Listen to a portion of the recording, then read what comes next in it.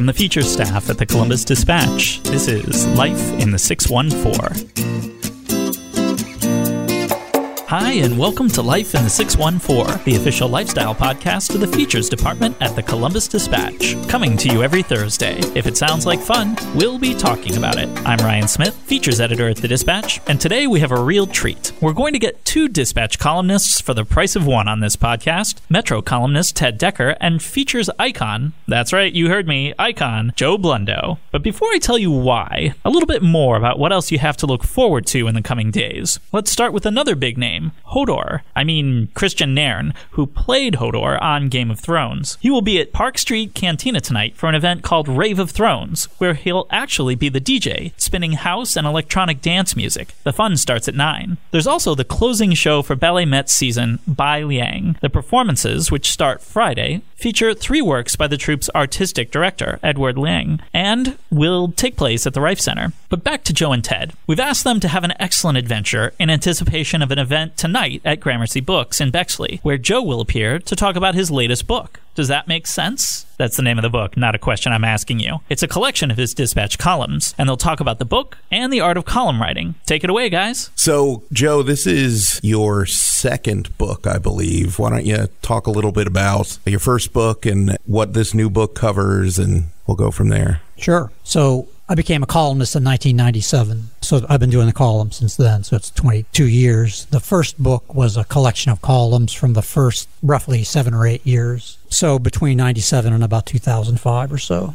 And so, I combed through all the columns and picked out the ones I liked and read some that I'd forgotten I wrote and, put them into the book. And then about a year and a half ago, OSU Press asked me if I'd be interested in doing another one. And so, again, I went through that process of going through all my columns. And, so that's more than 12 years worth of columns, 13 years worth of columns. And again, there's some I'd forgotten I'd written. And it was interesting to go back and read them. And I picked out 60 to 70, and they're in this new book, which is called Does That Make Sense? And the reason it's called that is because sometimes that's the question I ask myself as I'm trying to write these columns, especially if it's just a straight opinion piece. Am I making any sense here? And it's sort of the question I'm asking the readers too. Does this make sense? So you have since 97, and have you been writing 3 times a week? Yes. Since the beginning? Right. So we're talking a whole heck of a lot of columns. A heck of a lot of columns, probably close to 3,000. Okay.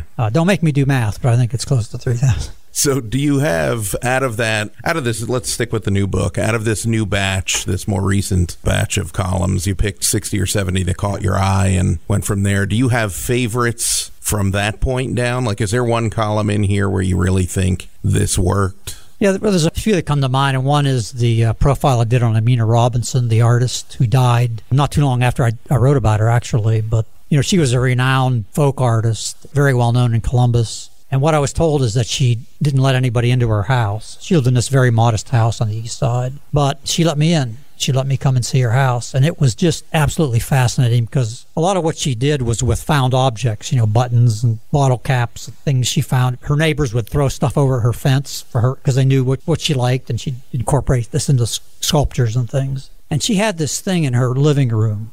She called them rag-and-ons, which rag-and-on is... It's like a scroll that goes on and on and on. And it's something she started working on, I think, in the late 50s.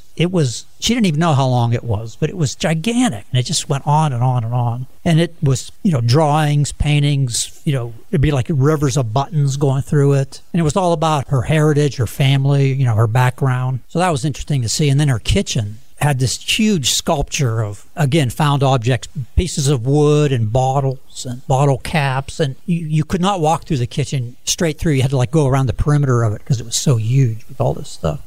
So it was really fascinating to see how she lived. And it was like the house itself was a work of art. And then again, she didn't live much after that. She died, I think she was only 75 when she died. So that's one that always comes to mind. What was the, I want to say trick, but you mentioned you had heard she didn't let people in her house as a matter of practice. Was there something you said that got yourself in the door, or did she know you ahead of time? Or she knew my column. She read my column, and I guess she liked it. And then one of our editors at the time, Nancy Gilson, she was going to have an exhibit at a gallery in Bexley, and Nancy Gilson knew the owner of the gallery, so we kind of went through her and Amina said, yes, you can come and see my house. That's how it happened. Do you know what transpired to all the stuff in the house? I imagine it landed somewhere. But the Columbus Museum of Art, I think, is doing something with it, but I don't know what exactly. But they have plans for the stuff in the house and maybe for the house itself. So have you noticed changes in your approach to columns or what you think are columns as time has gone on? Like, was the Joe Blundo of 97 writing the same types of columns that you are now? Or to some extent, I guess, in that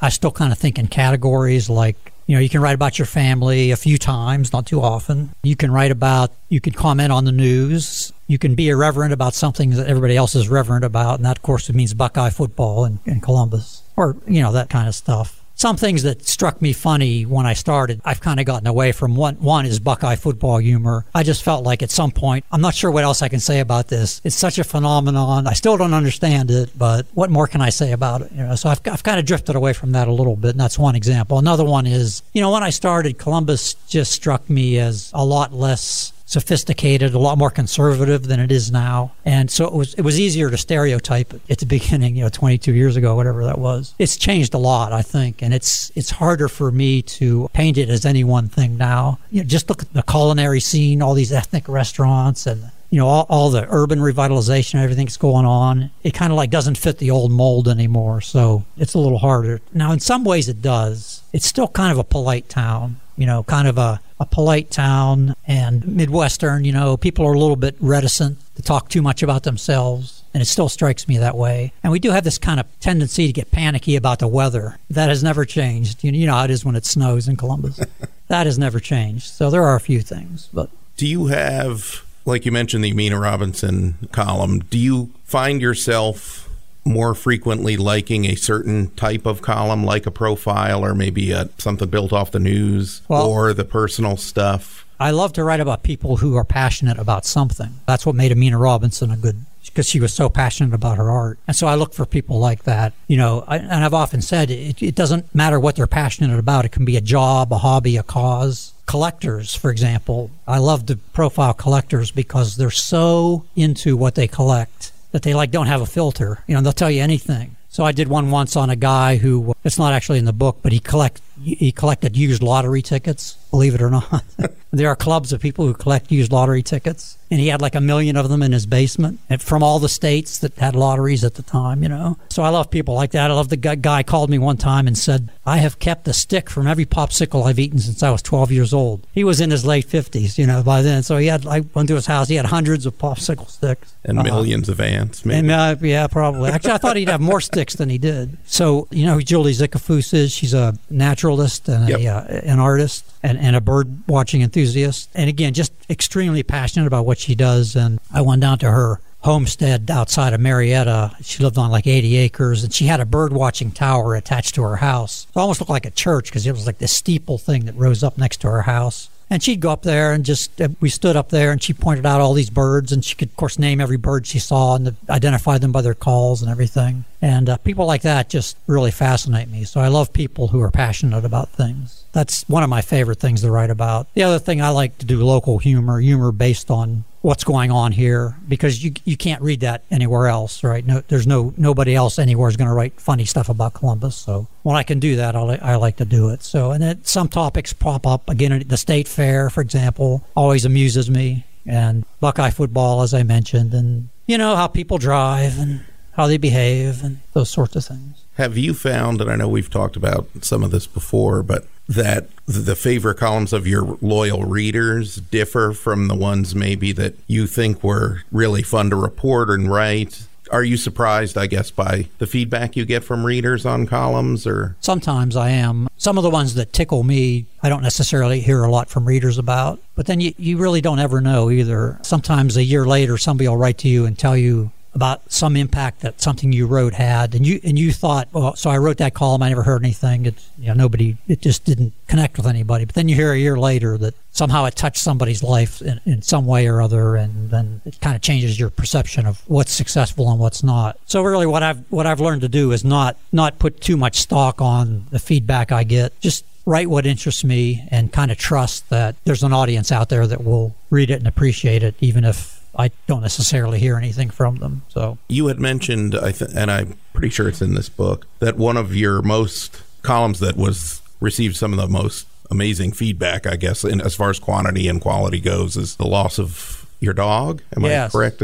That's right. Our dog, Mickey, the poodle, had to have her put to sleep. You know how awful that is. She was 14, various health problems. And so I did a column on it. And part of the column was that my daughter, who was 17 or 18 at the time, she'd grown up with the dog, you know. So it was kind of her call. You know, she said, look, we can't leave this dog to suffer anymore. You know, we were doing whatever we could, you know, to help the dog. And she's the one who said, you know, we can't let this dog live like this any longer. So I wrote about, it was kind of like a transition for both the dog obviously leaving us and my daughter growing into adulthood, you know. Yes, and I got tremendous feedback about that. I got sympathy cards. I got just a lot of email, a lot of mail. And I guess it's because many people have had the experience, you know. And so they connected with it, you know, in some way. You know, the funny thing about doing a column, and maybe you found this too, is if you write about your family and it's something that you have in common with other people, you'll often hear more about those columns than you will about something that you spent days researching and, you know, investigating, and, you know, some public issue or something. But people sometimes just connect more with the personal stuff, the family stuff. Yeah, and I have found that where the personal ones I often think of as like it's a personal defeat for me that I had to go to my family when I should have had, you know, a column knocking the administration on development or something along those lines. And inevitably, I am surprised that I get a lot of feedback from people who do connect with the personal stuff. And yet I can't get over that hump sometimes that I don't want to go there too often because it's not about me, you know, and that's a tough balance, I know. So yeah, I think that's the reporter in us. You know, we both came up as reporters, and sometimes it's hard to lose that. I had to learn to not think that way too much because, you know, the evidence is there. People like to read about your life. But I mean, you just have to make it something that they can identify with, I think. And if you can do that, then, you know, it works. And you actually talk about it in the intro to your book, the change from becoming a columnist from a reporter, and you talk about it as learning to swim with both arms, I think is how you put it. Yeah, it's exactly how it felt. It was like, yeah, I've been swimming with one arm. I mean, being able to use the word I, you know, which it takes a little getting used to because you never do that as a reporter. But all of a sudden, you can use the word I, you can say I think, and you can say what you think. It's an amazingly freeing thing. And a little scary, you know, because you quickly learn that everybody doesn't think the way you do, and they're not going to necessarily agree with what you said. But yeah, it was an amazing feeling to realize I have the freedom to do this now whenever I see fit. So how do you deal with, you cover a lot of topics, obviously, in your column, but you have touched on politics and the current administration, and how do you deal with hate mail, if you get it, or people who are angrily, it's such a polarized world these days, it seems. I get some, I guess you call it hate mail, email, but most of it's email now, but I always thank them for reading, for one thing. And, you know, I usually end up, if we're obviously just put the polar opposite opinions, what can you say except, you know, thanks for reading, and I know we're not going to agree on this, but that's America, right? And we'll just have to leave it at that. I do find that if even for somebody who sends in a nasty email, if I answer it, and I don't answer it in the same tone as they sent that original email, I'll often get a second one that'll be much nicer. And I still remember that I think I wrote something about Trump that was satirical and critical, and so I got an email from someone who took great issue with that, and then so I wrote back and I said, you know, thanks for reading. I know we're not going to agree with this, but agree with each other on this. But you know, I appreciate you at least giving me the courtesy of reading. And I got a second email, and it began, I like you a lot better today than I did yesterday. That could be the title of your next book. Exactly. Right. That's pretty good. That's a good title, actually. So talk a little bit more about that. There is as a reporter, I guess I didn't fully appreciate the depth of a community's connection with its newspaper. It becomes much clearer when you're a columnist that there are people who do very loyally read us, and sometimes we infuriate them. But it's kind of neat to see, and I know I've been at least one event where you were kind of like a rock star, and I mean, people were lining up to talk to you and getting, you know, I think your first book signed you had there. Talk a little bit about that as far as what it means. We hear a lot about newspapers, you know, going south and being in trouble and disappearing and all those bad things, but there's clearly still a bond or connection with the community and personally with you, clearly. But yeah, and with you too, no doubt, because after you do this for a while, people start to think they know you, and in a way they do know you. And I'm always amazed at the depth of the connection and how closely people read. People will remember things that I wrote that I actually don't remember. I have to go back and look it up because I don't remember that I wrote it, but they remember it. And people will send me ideas that kind of perfectly suit what I do because they've been reading so long. They recognize, what it is that I like and what will get my attention. And so they'll send me those, very appropriate ideas, which I appreciate because I need ideas always. So yeah, it is a little difficult to start into a column where you're expressing some strong opinion on something, knowing that you're going to disappoint some of that audience. You can't let that stop you, and I don't. But I do know that, it's very possible that you're going to lose some readers because you're saying things that they don't agree with. You just have to do it anyway. And one thing I give speeches now and then, and when I do, I always say one of the things I've learned as a columnist is that a lot of people don't really understand what a columnist's job is. So, it's obvious to us that our job is to express opinion. But when you get an email from somebody saying, well, that column was biased, then you know that they don't really quite get the fact that, yes, it's biased. It's by definition, it's biased. It's supposed to be your opinion. And so, I get a lot of email like, well, why didn't you ever satirize Hillary Clinton like this? And basically what they're asking me is, why aren't you expressing my opinion instead of your opinion? But I try to explain to people what my job is, and I don't know how much of an impression I leave on them or not, but I try. Do you, and I think you talk about this again at the beginning of the book, but do you find yourself more in a position of having too few ideas for columns or too many? Is it more a problem of a glut of things happening? And since we're in the daily news business, timing is part of it. So there might be days where, a column that might be great today would land flat next week. But do you find yourself more often scavenging for ideas, or are there too many to get to? Or well, there's always ideas because it's a big, crazy world. I've said, sometimes I go to bed at night just securing the knowledge that when I wake up the next day, something absurd will have happened and I'll write about it. It's more a case of I don't always have an idea that I'm really real excited about. I'll have ideas, but I'm not thrilled by them. And so sometimes I'll throw this one out, throw that one out, kind of go through them until I hit on one that excites me, or I'll go in search of one that excites me. But, I feel like there's always something that I can write about. And then, the timing is, as you say, it can be an issue, especially writing for the feature section, because we do write between 2 and 4 days ahead of time, roughly. That varies a little bit, but it's something like that. So you have to kind of think, how on a Monday, how big of a deal is this going to be in Thursday's column? It's a big deal right now, but is it going to have been supplanted by 2 or 3 other things by the time Thursday rolls around? So sometimes what seems like a hot idea, by the time it gets in print, doesn't seem quite so hot. It seems a little dated, so that can be a tricky issue. Some weeks I find myself with more things to write about than I really have columns to put them in. And that's more a case of, when I'm doing something that's timed to an event that's coming up, or I've got a couple profiles and they're time sensitive in some way. I want to get them both in, and I'm trying to juggle and figure out how to make that work. So, but generally I find there's a wealth of ideas out there. I do like when readers send me ideas, though. I can't do them all. Maybe I can do half of them. But the ideas readers send are good ideas for the most part, and I try to respond to them when I can. That's what I was going to follow up with. That do you, because I do as well, get ideas that maybe timing-wise, it would have been something that worked better a month earlier, and I'll try to squirrel it away and make a note for maybe next year if it's tied to a date or what have you. Do you,